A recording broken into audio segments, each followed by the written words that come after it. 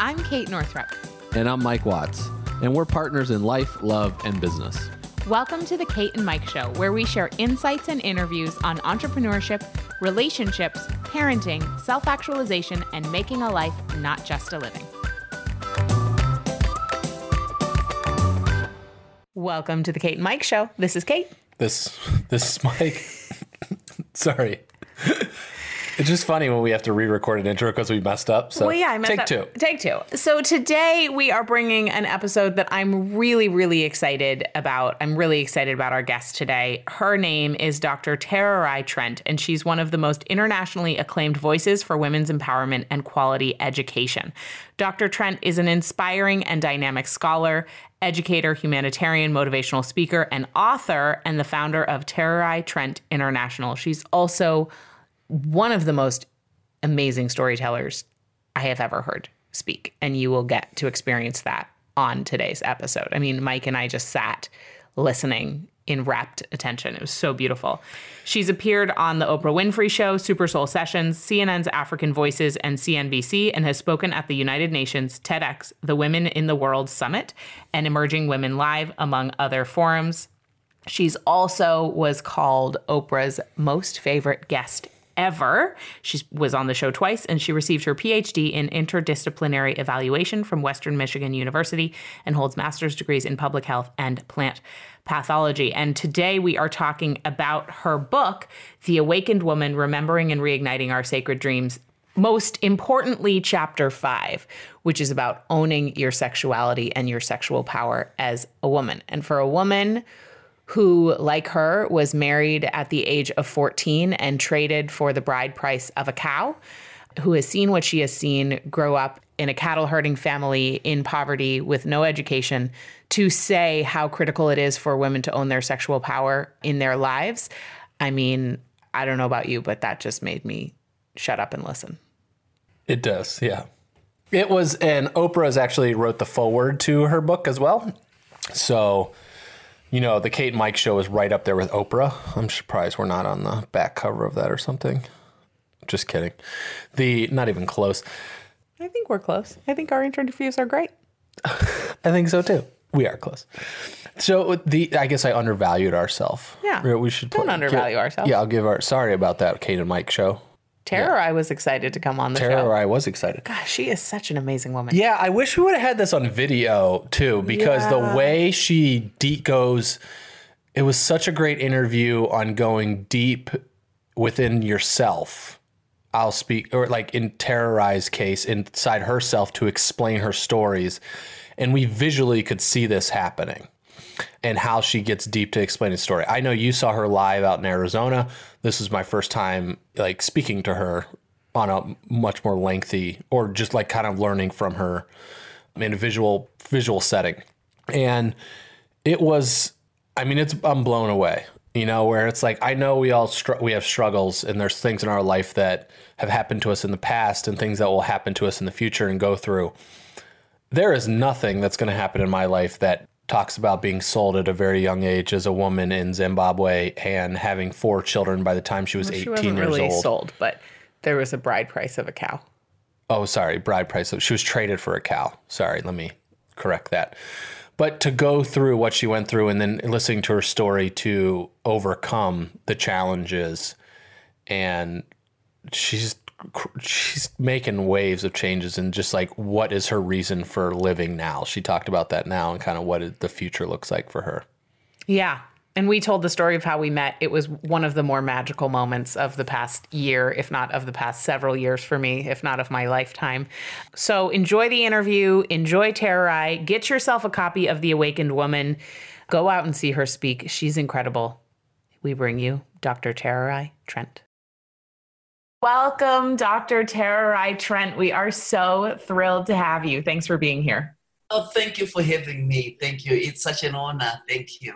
Thank you. So you came onto my radar not actually that long ago, because I had seen the promotions for the International Women's Conference where you were speaking in Phoenix. And so and I started following you, and your work seemed so amazing. And then when you spoke at the conference, it was like my whole body was just like erupting in such joy. And I mean, I think there were, several spontaneous standing ovations, and the power of your story, the power of your words. I was so blown away specifically by the fact that, from like where you started being married at 14. Yeah. Being married at 14 in a village in Zimbabwe, that you would then now you've gone on, to create like waves all over the world, the favorite guest of Oprah and PhD and book and your incredible foundation and everything. And the fact that you said that what was so crucial in that process was you and all women owning their sexuality and their sensuality, I was like, what? So amazing, because it's left out of the conversation so often. So then just to wrap up the story, basically then I ended up just getting up to talk with my mom real quick about, she wanted me to talk about something. I can't even remember what. It was you did the circles. Yeah, I did the hip circles, but she had wanted me to talk about like mothers and daughters and sexual shaming or whatever, that whole thing, which I chose to sort of talk about something else, but because I chose to talk about you and how blown away I was by your book. And then when you came to find me and say hello, I just almost died.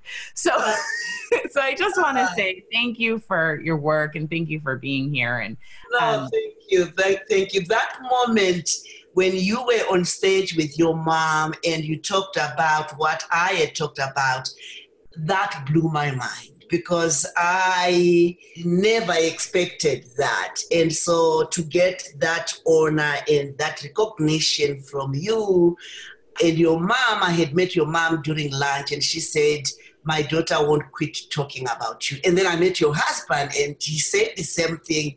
And oh my goodness, but it just speaks to the power of believing in knowing our own bodies. I mean, it's like the work that you, like, I haven't heard you. I've watched some of your talks and over the past, since I first met you in Phoenix for that, 5 seconds, it was like what Kate just described is so right on point with the title of your entire book, and like the awakened woman is just like, because this, when Kate's describing it, and even when she came back from your talk, it was just like this awakenedness that took place. Yeah. And after all of the talks that I have seen of you, like Marie Forleo, you were at Lewis House's event, and I've been watching some stuff in preparation for today. It's just, everyone is much more alive. After listening. Yes. Yeah. Because an awakened woman wakes up other women.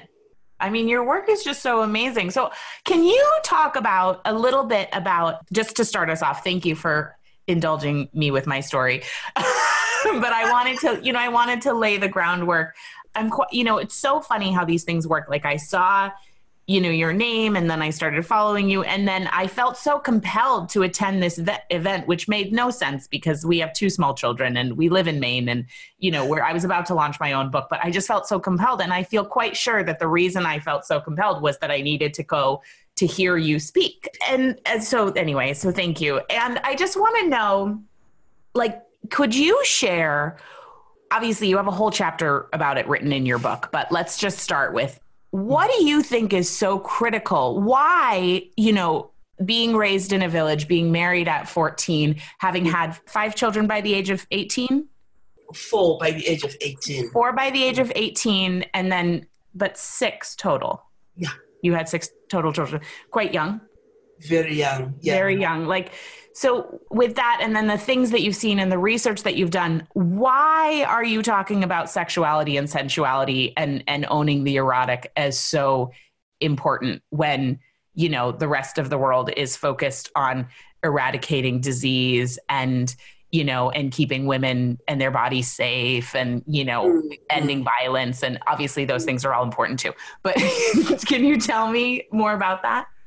Because there is a part of us that gets silenced when you marry young or when you are sexually abused, and people don't want to talk about that. Our sensuality, our sexuality is silenced. So people, they run to, let's provide healing in these areas, but there's that part that is silence. And I've always recognized that because my grandmother, as you read in my book, she would talk about that part, that when you recognize that silencing and you awaken to your own sensuality, because there's a connection between your body knowing and the achievement of your dreams. There's a connection between a woman who is in tune with her own sexuality. She's a woman who is able to be so creative because there's a trigger in our brain that allows her to achieve and work hard towards her dreams. So as a sexually abused woman, if that part of me remains silenced, there's no way out. I can sit at your table, at my table, and make decisions as a woman, because my sensuality and the way I am proud of who I am in my own body is connected to the work that I do. Mm-hmm. So for women who have been sexually abused, have been exploited, whether they were like you, married off young and essentially traded for a cow. I mean, that's the story? So sometimes when women are sexually abused and silenced, sometimes they remain never to want sex because there's no one who is really counseling them to come home to themselves, to begin to love themselves, to begin to realize that they are not sexual objects. Because every time they want to have sex, something is triggered in them and they're afraid and they see sex as dirty, as hateful and what have you. But there's rituals, what I call daily rituals, that these women need to go through. There's counseling that these women need to go through to really say, this erotic power that I have to awaken it to find my healing. Mm-hmm. And how have you talked to your own daughters about that? It's not easy to talk to our kids about I know. I write my book as I read. But seriously, my grandmother, they would say dirt and taboo, but it's important to talk about it. And my grandmother would always talk about, we carry soul wounds. When I talk about the passing on of the baton from my great-grandmother, my grandmother, and my mother and me, it's not only the ugly passing on of that baton, but there's also wisdom. So my grandmother always said there's wisdom that is passed on, the wisdom of body knowing, of the erotic power. We all have that. We need to talk about that openly to our own children. Otherwise, as they are exchanged for cows, that part of their sensuality, the erotic power, becomes silenced. So you need, and she would always say, you have this sacred responsibility to sit with your daughters and talk to them about it. And now that I am here in America, my kids are here in America, I am so free to say, you have choice who you want to have sex with. You have choice who you want to be, but it's important for you to own this erotic power, to own yourself, because that's part of our creativity as women. Mm-hmm. Mm-hmm. And so for women who, have come from a background of abuse or just have been raised in this culture, which is incredibly silencing, even if you haven't been abused per se, although I don't know any women who haven't been sexually assaulted, but where would you recommend that they start? What's the first thing they're listening and they're like, this sounds like a great idea. And you are such a living example. I just love your story because it's like, if you can do this, we can do this, And so there's no excuse. There's no excuse of all the reasons that you have that maybe you wouldn't prioritize this. So given that there's no excuse, what would be the first step to prioritizing awakening your sensuality and your sexuality, your erotic power? The wise women like your mother, for me, that would be the first step. Finding women like your mother, finding resources, finding women who truly understand that deep connection between the silencing of our sensuality and how we can heal from it. I wish if resources were available in many continents, in many nations, to allow women to find these that I call wisdom whisperers, because when I sit and listen to Dr. Northrop, I feel like I am in the presence of someone who deeply understands how my body functions, who deeply understands how my sensuality and how I can reclaim my erotic power, because I don't talk about claiming because we already have it within us. And what your mother does is part of my healing, as part of women's healing, is to go back to be in tune with themselves and reclaim that part. And that's what your listeners can gain if they find these women, these healers who can help them to do that. Mm-hmm. And you are absolutely, obviously, one of those wisdom whisperers. And you talk in the book, each chapter ends with a ritual. So can you talk about how ritual has been part of your journey and why it was so critical? Can you share about the burying of your dream and just ritual in your culture, and then also how it plays into your current daily life as well? You know, I always say I breathe rituals. I am ritual.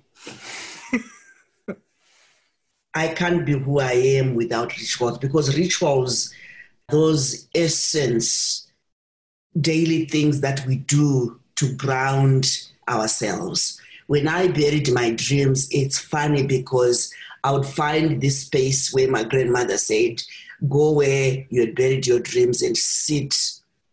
Make sure that your vagina is in touch with the ground. You feel the throbbing of the ground as its energy enters your body. And as you visualize those buried dreams, the life you want and what it could be. And going back to my burying of my dreams, here I was, young, poor woman, married with 4 children at that time, living in the rural areas, and I had no education, no high school education. And I met this woman from America. Her name is Jo Luck. That time I didn't know her name. And she asked me, what are your dreams? And I told her I wanted to go to America to have an undergraduate, a master's, and a PhD. And she said, if you believe in your dreams, they are achievable. And at first I'm like, she must be crazy because I don't even have my GED. How can she think that I can achieve my PhD, or let alone going to America? And I ended up running to my mother, and I told her that I met a woman who made me believe in my dreams. And my grandmother at that time was still alive. And they both said the same way we bury the umbilical cord. Write down your dreams and bury. In my language, the word bury and plant are the same. Wow. We are only burying from termites. When we plant sweet potatoes deep under the ground, we bury and plant at the same time. We are burying from the weather, from termites. We are burying from negative people, toxic environment. We are burying our dreams. But then we'll see them grow and grow and grow, because there is the aspect of planting as well. So I was ready to go and bury these 4 dreams when my mother said something so profound.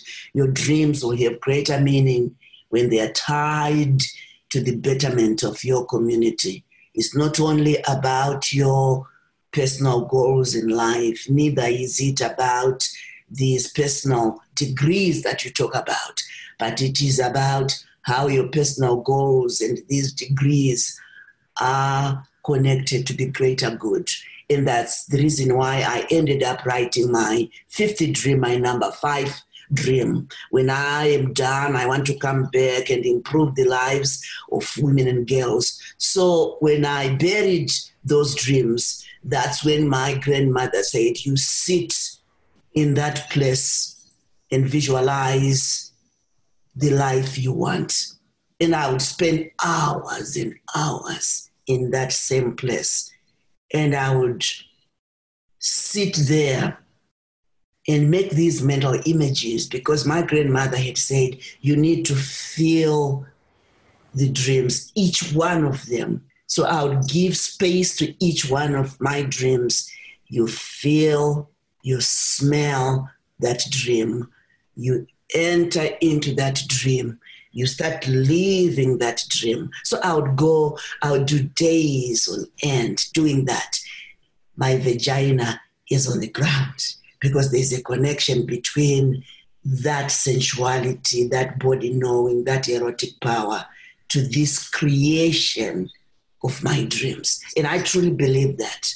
No matter what someone tells me, I think a woman who is in tune with her sensuality, a woman who is in tune with her erotic power is a woman who is able to sit in a boardroom and make decisions that impact the world in a positive way. Mm-hmm. Mm. Yeah. Thank you. Thank you for that. Can you talk about the baton and the baton that was passed down, from past generations, and then the batons that you chose to carry forward and the ones that you didn't? And also, if you don't mind sharing a little bit about what that might have to do with epigenetics, I'd be very curious to hear a little bit more. Yeah. So I come from a long line of generations of women who had been married very young before they could define their own dreams. And remember, there are about 700 million women in this world who either had babies before the age of 18, sexually harassed before the age of 18, married before the age of 18. So the generations before me are part of that number. So I always visualized my great-grandmother. When she was born into this race, a relay race that I call the race of poverty. And she was born holding a baton. And I think, and I want to say, it's the baton of early marriage, because she was married young before she could define her dreams. The baton of abuse. What do you expect when you get married when you are young? Before you can formulate your own ideas of who you want, you are more prone to abuse. The baton of a colonial system that oppressed her and never valued her, because we were that time under the British colonial system. And the baton of illiteracy, because she never went to school. And she's running with this baton. She runs so fast with this baton. She hands it over to my grandmother. My grandmother grabs this baton of illiteracy, the baton of early marriage, the baton of silencing from an oppression that never valued her. She runs with this baton. She hands it over to my mother. My mother grabs the baton of illiteracy, the baton of early marriage, the baton of a colonial system that never respected her. She runs with that baton and she hands it over to me. And I never wanted to be part of that race. It was not my baton. I needed to redefine a different baton. My grandmother, when she talks about the handing over of this baton, of this ugly stick, she also says, there is the ugliness that is handed down, but there is also wisdom. In our life, we have to decide, do I want to continue running with the ugly baton, or I want to grab the wisdom and run with the wisdom? Epigenetics tells us so much about the trauma that we go through in our lives. The trauma that is shaped from past generations, they settle they become part of our DNA. And we have to be very careful to really sit down and ask ourselves, do I want to be part of this soul wounding? Do I want to pass this soul wounding to the next generation? Because as part of epigenetics, despite the fact that there's trauma that is passed from one generation to the next, as my grandmother says, there's also wisdom that is passed down from one generation to the next. Though trauma becomes so heavy on us because it reminds something in ourselves that we have walked this journey, the journey becomes easier and more comfortable, even if it's ugly. We still want to walk that journey. And the awakening, when you become awakened, you realize that trauma, that part of epigenetics in your bones, and you refuse. You say, no, I know my great-grandmother went through this. My grandmother went through this. My mother went through this. You begin to see this pattern, this generational pattern in your pathway, and you say, oh, hell no, I have to change that. But it takes our awakening to be able to reflect on our past and never to see our past as something to be forgotten, because it's part of our genes, it's part of our DNA. But I always say, my DNA is not part of my destiny. That's the awakening. And for me, when I grabbed that baton, I knew I was not going to pass on this early marriage, this oppression to my girls. So I had to have that conversation. Today I have a grandchild. She's 19 years old and she's heading to university right now. She defied everything. My grandmother was married before she was even 14. I was married 14, and she is the first one in my family. She's now 19, going to college. And I have another girl, my own girls, besides my grandkids. She graduated with mechanical engineering. She has her own a baby now and expecting another baby. And so I say, when I think about the passing on of the ugly baton, this ugly baton, I don't think my own kids, now they're scientists, artists, they are now running with a different baton. They are passing it on to their own kids. So I don't think they will ever pass on an ugly baton. That's how we reshape our soul wounds. That's how we reshape the baton. So we pass on a different, and it comes from understanding epigenetics and understanding that in the epigenetics there's trauma, but there's also wisdom that is passed on. And you talked about your grandmother and how she was a midwife, a medicine woman in your village, and how she was part of this secret society of women. Mm-hmm. Who can you talk about that a little bit? Because I think it's, interconnected to the conversation about epigenetics and wisdom, the fact that here you are, right? Yeah. So, yeah, can you share that story? Because women are silenced and they can't talk about their sensuality, their sex, and the need for it openly in those days. And so my grandmother belonged to this, what she calls the secret society, where women would come together and talk about their sensuality and asking, how can we help our grandkids and our daughters so that they are in tune with their own sensuality? So they would meet all the time as women and invite other women, and they would call it's a secret society. And one day I would tag along with my grandmother and I would listen and hear of them talking about orgasm. And I had no idea what they were talking about. And they would talk about, because sometimes women shy from talking about how our own bodies work and the erotic power that we have. But in that space, I would hear women giggle and talk about it. And I would go home and look at my grandmother. She's totally different. She's not even talking about it.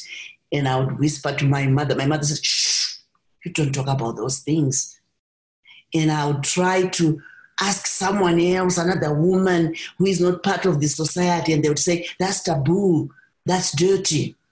But my grandmother would always say that it's part of the wisdom that our ancestors always knew, and they want us to carry this wisdom in case one day women become awakened to their own sensuality. One day women become empowered to tell the world that there's a connection between our erotic power and the things we want to achieve in the world. And that alone made me want to write this book, The Awakened Woman. Mm. Wow. Thank you. What does the world look like if all the women are awakened women? Wow. Split open. The world would be split open because many women have untold stories. And when there is no greater pain, I think I write about it, than bearing an untold story. And so when women become awakened, that's the healing of the world. Can you imagine if every woman is in tune with their erotic power, is in tune with the connection between their sensuality and the achievement of their dreams? We could be having queens in this world.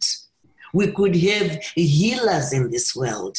And I think we could live in a world where there is no war, a world full of compassion and peace if women are awakened, a world that recognizes that we don't have to live in inequality if all women are awakened. Because I think women, we are the source of healing and we are the source of power. Thank you. I have tears in my eyes. On that thread, what dreams are you? So you achieved the dream of going to the United States and getting your undergrad and your master's and your PhD. First of all, I have to ask you a question and then I'll come back to the one I was going to ask. When I was listening to your talk in Phoenix, I really wanted to know because you got your GED, you did distance courses through Oxford, right? Through Cambridge. Through Cambridge. And then you got your GED and then you got into undergrad and in the United States. And then you went with all of your children. So when you were studying at home through Cambridge and sending in and waiting months in between when your grades were coming or whatever they call them, can you tell the in-between story of getting your GED and then getting to the United States with all of your children? How did that happen and where in the timeline of your life was that occurring? So after I met Jolak and she inspired me to dream big, and my mother inspired me to bury those dreams, and I had made those mental images of the life I wanted, but I could not begin to think of going to America because I didn't have my GED or my high school education. And I needed to write 5 subjects for me to qualify for a GED, math, English, science, whatever, 5. And I was poor. I didn't have any money to write. And I couldn't even go to school because I was an adult. I couldn't fit in a classroom. So I needed to do correspondence. And for me to sign up for this correspondence, I needed about, I think, $20, $25 per subject. And I couldn't even get that. My mother was a subsistence farmer, and she would sell tomatoes, mangoes, any produce. And she would give me $25 at a time or $20 at a time. She couldn't give me the whole amount. So I would write 1 or 2 subjects per time, and I would send my paperwork, my exams to this place called Cambridge. And I would go to the rural office, post office, and mail them. And I would wait 3-6 months for the results to come back, and they would always come back in a brown envelope. And I would open that brown envelope, and I realize I have a U and an F on both subjects. U, which means ungraded, and F, like failure. And I would go back to my mother and ask and tell her I have failed and ask for more money. My mother would say, okay, I can sell these guavas I have onions in the garden. I can sell that, and she'll sell and give me more money, and I would enroll again for 2 subjects and wait another 6 months for that brown envelope to come back from Cambridge. And I would open that brown envelope, and I had a U ungraded. I would go back again to my mother, and my mother would say, okay, we can sell groundnuts. I should give me money, and I would enroll again, and I would wait. And I have a U, and I have an F, and I have a D, and now I'm seeing a D. And I would go back to my mother. I have failed. I need an A and a B for me to qualify to graduate for my high school. And she would do it. And it took me 8 years. Those were the most painful 8 years of my life.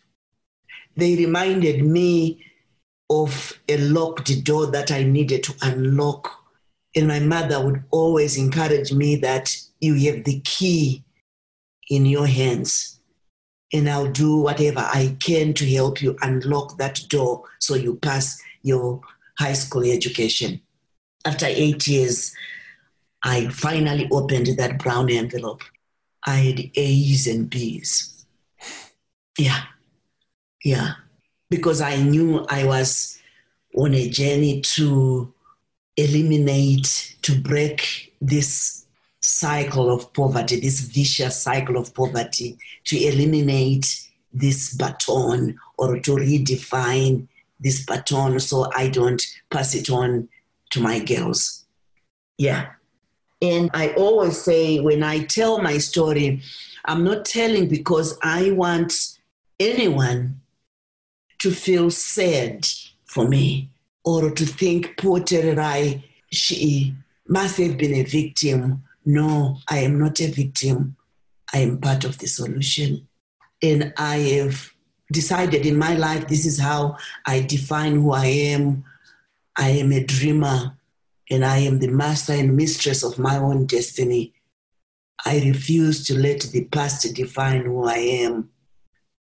I refuse to let the current challenges in my pathway become the narrative that others use. I defied the norms of my culture. I defied the rules of my father.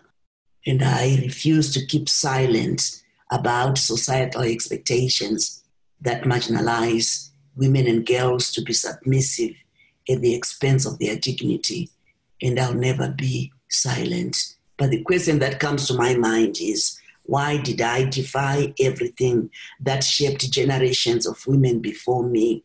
Why did I defy everything that shaped my great-grandmother, my grandmother, and my mother? I think it is because I had hunger in my life. And I always talk about 2 kinds of hungers in our lives. There is the little hunger. The little hunger is all about immediate gratification. I want it now. It's impatient. That's the little hunger. It keeps on demanding more of us. It keeps on asking us to work harder, sometimes at the expense of our own grounding. It demands, and we can never satisfy the little hunger. But the great hunger, the greatest of all hungers, is hunger for meaning in our lives. Ultimately, as human beings, we become bitter, and especially women, when we lead a life without meaning. And so I had that hunger to find meaning, marrying that hunger with the wisdom that had been passed from generations before me, using that hunger to fuel everything that I needed in my life. And I think that's what I encourage your listeners to tap into, that great hunger within them and to ask themselves, what breaks my heart? What breaks my heart? That's how you find your great hunger. Because it is in those moments of our brokenness, in those moments when we begin to tap into that great hunger, we begin to hear, to feel that stirring within us, the stirring that is leading us to something greater than who we are, something that says we are here on earth for a purpose. We are not just scattered here on earth. We can achieve our own dreams, and it comes from finding that great hunger within you. Thank you. When you, after those 8 years, which you described, then can you tell us the next part of the story? Then how was it that you went to undergrad, got to undergrad and took your kids and came to the United States? Well, that's a long story. I write that in my Awakened Woman. It wasn't easy because, Zimbabwe, it's a patriarchal society, and my husband didn't want me to come to America. But there was no turning back for me. He was not going to stop me. So I applied for my passport and applied for my visa. But I knew I didn't want to leave my kids behind. It was so important for me to bring my kids, and especially the girls, because I knew if I leave them behind, they will get married young. They will just follow the same pathway that generations of women before them, that their mother had followed.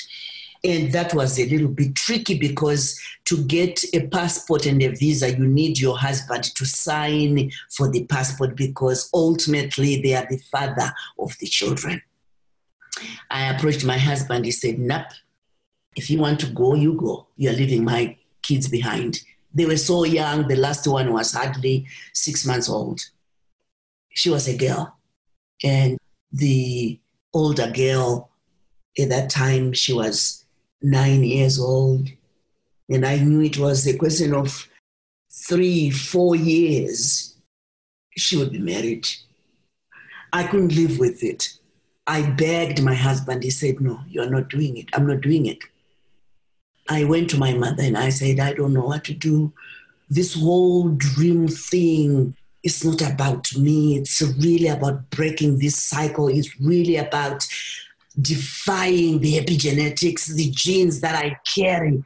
And I want to make sure that I'm not passing on this baton." And my mother said, "Tererai, there must be someone in his family who will listen to you." And I said, "No, there's no one." She said, "No. There's always wisdom carriers within our communities. There's someone. Go find that someone." Gosh, and I'm thinking, and I couldn't. At that moment, I was thinking of women. And something tells me, no, this is women are silenced in his community, in my community. What makes me think that a woman is going to help? So I went to his uncle. His uncle is a polygamist. I could see 3 wives. He was married to 3 wives, and I arrived and I asked if he can help me to get the kids have passports, if my husband can sign. And he said, "No. You want to influence my women here so they could be just like you? You think you are very smart? No. Get the hell out of my place." And I cried. And I said, "Please, I need help."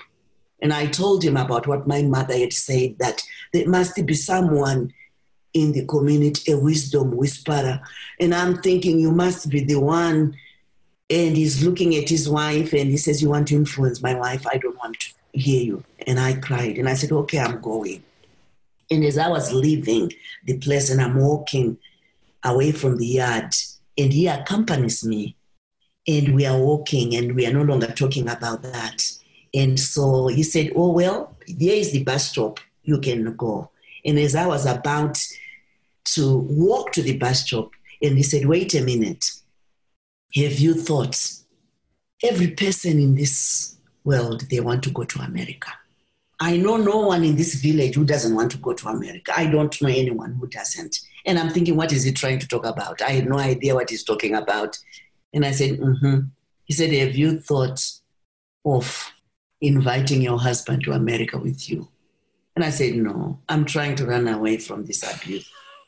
And he said, you must be a fool. You take him with you. He will say yes. That's the part that I can play to say, go with your wife and you can change your life. Here's what I know about America. I've never been there, but they don't have the police force like we do that you can go and report abuse. And the same police officer is also abusing his wife. And they say, we don't deal with domestic affairs in America. They will deport him. Remember, some people, they continue with their habits. Oh my gosh. And I am thinking, this man is a genius. So he convinced my husband and I went back and said, oh yeah, I'm going to America.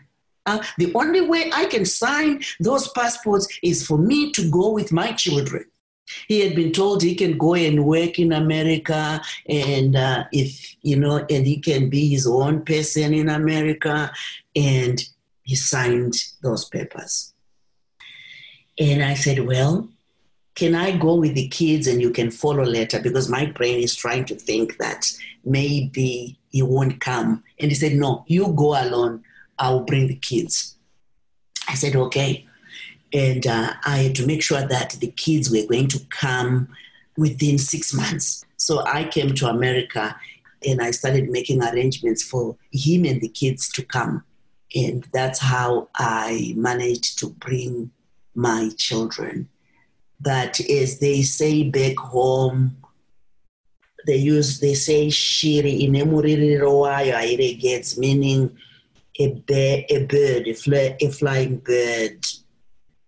It is this distinct cry, and it will never stop crying that way. Meaning it is, this bird has its own habits, and it will never stop those habits. So my husband, when he came to America, he started being abusive. And it was worse than home, because I think now he could see me carrying my backpack, going to school, coming back, and I'm doing my assignments, and I go to work, and he would remain home taking care of the kids, and he didn't see that role at all. One of the kids was still in diapers, and he had never dealt with diapers in his life. And to find himself now with diapers, that was unheard of. So he would beat me up until, at first I was quiet. I didn't want to talk about it, and I would give all kinds of excuses. I would go with a blue eye or a black eye, whatever, and I would say, I fell, I did that, to avoid talking about it, because I realized in America, if I report him, if he gets deported, how am I going to deal with all these 5 kids? So that became my silencing.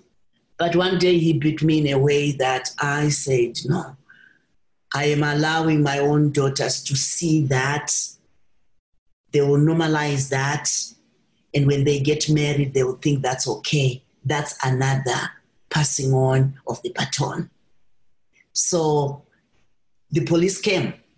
My neighbor reported, and my girl ran to a neighbor, reported, and I said, run. And the police came, they found me all bloody. And so he was asked, you go to jail? And he said, no, I want to go back to my country. And they said, well, we process your papers and you do what we call voluntary deportation. You go home. And he said, I want to take my babies with me. And the police said, no. With this abusive behavior, you can't take your children. So he ended up getting deported. And I remained with my kids. And I thought about that old man in the village, what he had said, and thought about my mother. Truly, my mother was a wisdom whisperer. She guided me. She became my compass in this life. Yeah. And for the rest of the story, you're going to have to read The Awakened Woman. I mean, you are an extraordinary storyteller. Wow. Yes. So how do men because you've experienced a tremendous amount of oppression due to men, as well as many women that live in America right now and around the world. Like, how do men support the awakened woman? Yeah, let's start there. Yeah. Let me say that not all men are oppressive. Mm-hmm. Not all men. I stand on the shoulders of men myself. I am the vice president of student affairs at Oklahoma State University, Dr. Ron Beer, who helped me get food when I was stranded, who helped me get this guy deported because he knew what he was doing. So I have many men that have helped me. But here's the thing. We cannot win this battle of gender equality without men. The empowerment of women can fully be recognized when we have men as part of the discussion. It's important because men have the power to challenge the status quo. I always give an example of how we Zimbabweans won our independence. We were the last country in the continent to gain our independence. It took a few white people to say, we have enjoyed this white privilege. It's enough. We need to fight for the rights of the Black people. The same with men. The men can say, we have enjoyed this platform that gives us more privilege at the expense of women's awakening. I, as a man, we as men, we are going out of our way to make sure that we stand with women so that we equalize the playing field. And it takes men who are comfortable in their own skin to give women that kind of platform. Mm. And I encourage men to read my book so they can also get their own awakening. Because sometimes when men do these things, it's because masculinity has been normalized and we see it as the norm. And it's because of ignorance. But once men are awakened, and I have a book for the awakening of men as well in the pipeline. Once men have been awakened, they become our best friends. They begin to understand our erotic power, our sensuality. They begin to understand our dreams. And we can all live in harmony as men and women. Mm. Now, at this point in your life, as you grow your foundation, as you work towards the education of more and more women and girls, what dreams have you planted now? I mean, I'm sure you've talked about many of them during our conversation already, but are there any other dreams? Like, are you spending that same time? I mean, now you're spending time traveling the world speaking, but what are those visions that you have and what dreams have you planted that you are sitting with now? Let me say that I have decided to plant my dreams in your heart. I have decided to plant my dreams in your listeners' hearts. I'm tired of digging the ground and burying my dreams. The awakening of women is how I am planting my dreams to make sure that all women are more awakened. That's the first one. The second dream that I have is to continue to sustain the education. Right now we have 11 schools benefiting 38,000 kids with 19,000 girls sitting in larger numbers in classrooms. I have decided that I'm tired of grant writing. I'm going to do everything that I can to fund my foundation. I write books and I sell books, but I also want to be a business woman. And I think Africa, we are done with aid. We have become crippled by receiving funding at the expense of our sustainability. If we can have business models that can help us to fund public programs. That's what I'm working on right now, partnering with investors and business communities so that at least we become business entities ourselves so we can fund our education. And it's part of my awakening to realize that donations have truly, in many ways, crippled Africa. It's very powerful. There's the sensual awakening, and then there's also the financial awakening. Yeah. And they're very interconnected. Oh, very, very much so. Because I can't talk about this awakening and turn around and ask for $50,000 from a donor. And every year I have to be asking, and thank you, every year, thank you. The awakening is the awakening at the internal level, but also financially, we have to be more awakened if we want to achieve our dreams. So for those who you have obviously planted your dreams in their heart listening, what is the best way to connect with you? So I am promoting what I call the sixth dream, the sacred dream. It's the sixth dream. You can buy 10 copies of my book as an individual, 1 for yourself, 9 for other women and men in your life. If you don't have those, leave a copy on the train, bus stop, go to the shelter, leave a copy at your local library where your kids go to school. You can leave 9 copies. That's the journey of our awakening, to make sure that your friends, these places where you have left copies, they are also tapping into that great hunger, understanding their own awakening as well. Thank you. You're welcome. Beautiful.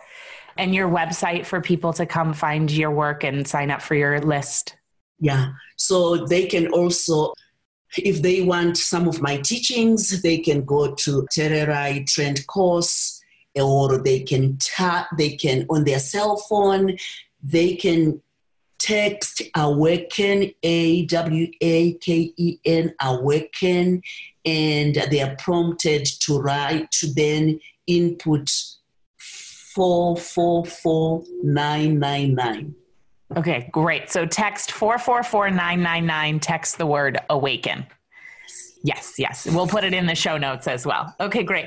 And Dr. Tererai, I love you so much. Your work is so incredible. Thank you for spending your time with us today. It's an incredible honor.